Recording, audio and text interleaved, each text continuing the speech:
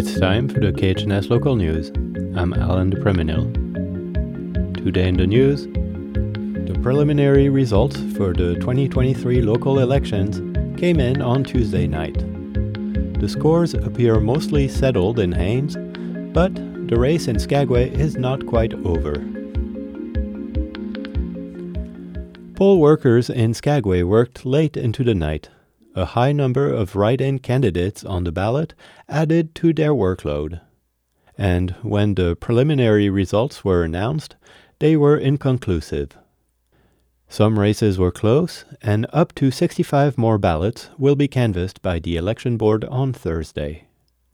Sam Bass is 20 votes ahead of Orion Hansen in the race for mayor. Their relative positions could switch after Thursday's count.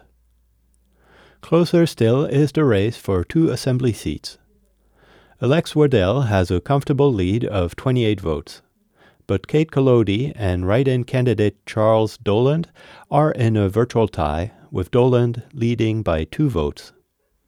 The 65 votes yet to be counted could give the seats to any 2 of those 3 candidates. For school board, Melinda Munson has won a 1-year term. 2 3-year seats are up for grabs, and 3 candidates are close enough that either 2 could win. Jason Verhage has 166 votes, Sterling Rachel has 152, and Phil Wagner 131. Less ambiguous are the answers to the questions that were put to Skagway voters. Voters overwhelmingly approved a 35-year lease of about 2 acres of tideland properties to the local fuel provider. Voters also overwhelmingly approved an increase in property tax exemption for seniors and disabled veterans. And voters broadly rejected an increase in sales tax. It was the second time this year that a sales tax increase was put to a vote and turned down. These are the results of 432 ballots cast in Skagway. The local borough assembly will consider certifying the election results at its meeting at 7 p.m. on Thursday, October 5th, after canvassing the 65 absentee and questionable ballots. The preliminary results for the Haines local election came in less than 2 hours after the closing of the polls. Over 1,100 ballots have been counted, and up to 29 absentee, questioned, or special need ballots could be counted at the canvass that is scheduled for October 10th during the Borough Assembly meeting. The margins in all but one case are large enough that these outstanding ballots cannot change the results announced here. Tom Morfitt won the mayoral race, 72 votes ahead of Jan Hill. Kevin Forster and Craig Loomis won 3-year terms on the Assembly. Natalie Dawson won a 1-year term. This is the first time Haines voters chose their Planning Commission members. There were 7 seats to fill, 3 seats for 3-year terms, 2 for 2-year terms, and 2 for 1-year terms. 10 candidates ran.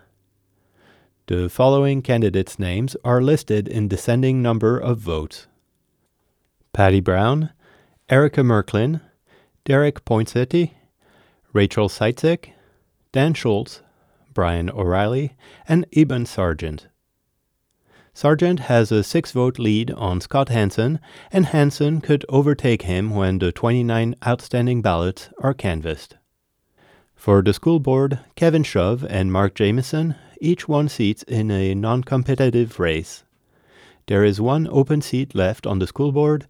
Anyone interested in filling it should contact the Hainesboro School District. The election marks a big shift in Haines politics. The issue of mining looms large in the public sphere. Mayor-elect Tom Morfitt recognizes this.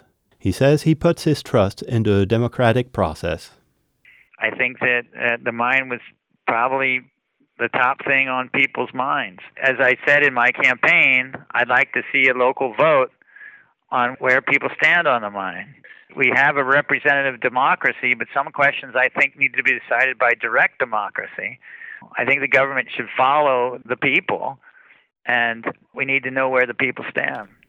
Many elected and appointed representatives in the Haines Borough are part of the Alaska Miners Association, an industry group. But voters did not favor candidates who were also members of this group. Not a single one of them was elected. There is a lot of work ahead for the newly elected officials. A number of appeals still need to be looked at after a controversial property assessment process.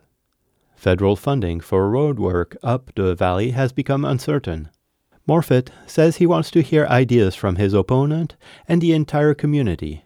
I want to extend a hand to Jan Hill and anybody else to come talk to me. Nobody has monopoly on what's best for Haines. It's going to take all of us working together to make a better town. At a time when many may feel raw emotions, Morfitt emphasizes unity. I want to say to the people who didn't vote for me or whose candidates didn't win that you didn't lose. A majority of voters just chose to take a different path to what I think is a shared goal we have of having a functional community and a good, fun, safe place to live and work and make a living. The Haines election results will be certified later this month. That's it for the KHNS Local News. I'm Alan DePerminio. This is KHNS, Haines, Skagway, and Klukwan at 102.3, and translator K220BK Skagway, Alaska at 91.9.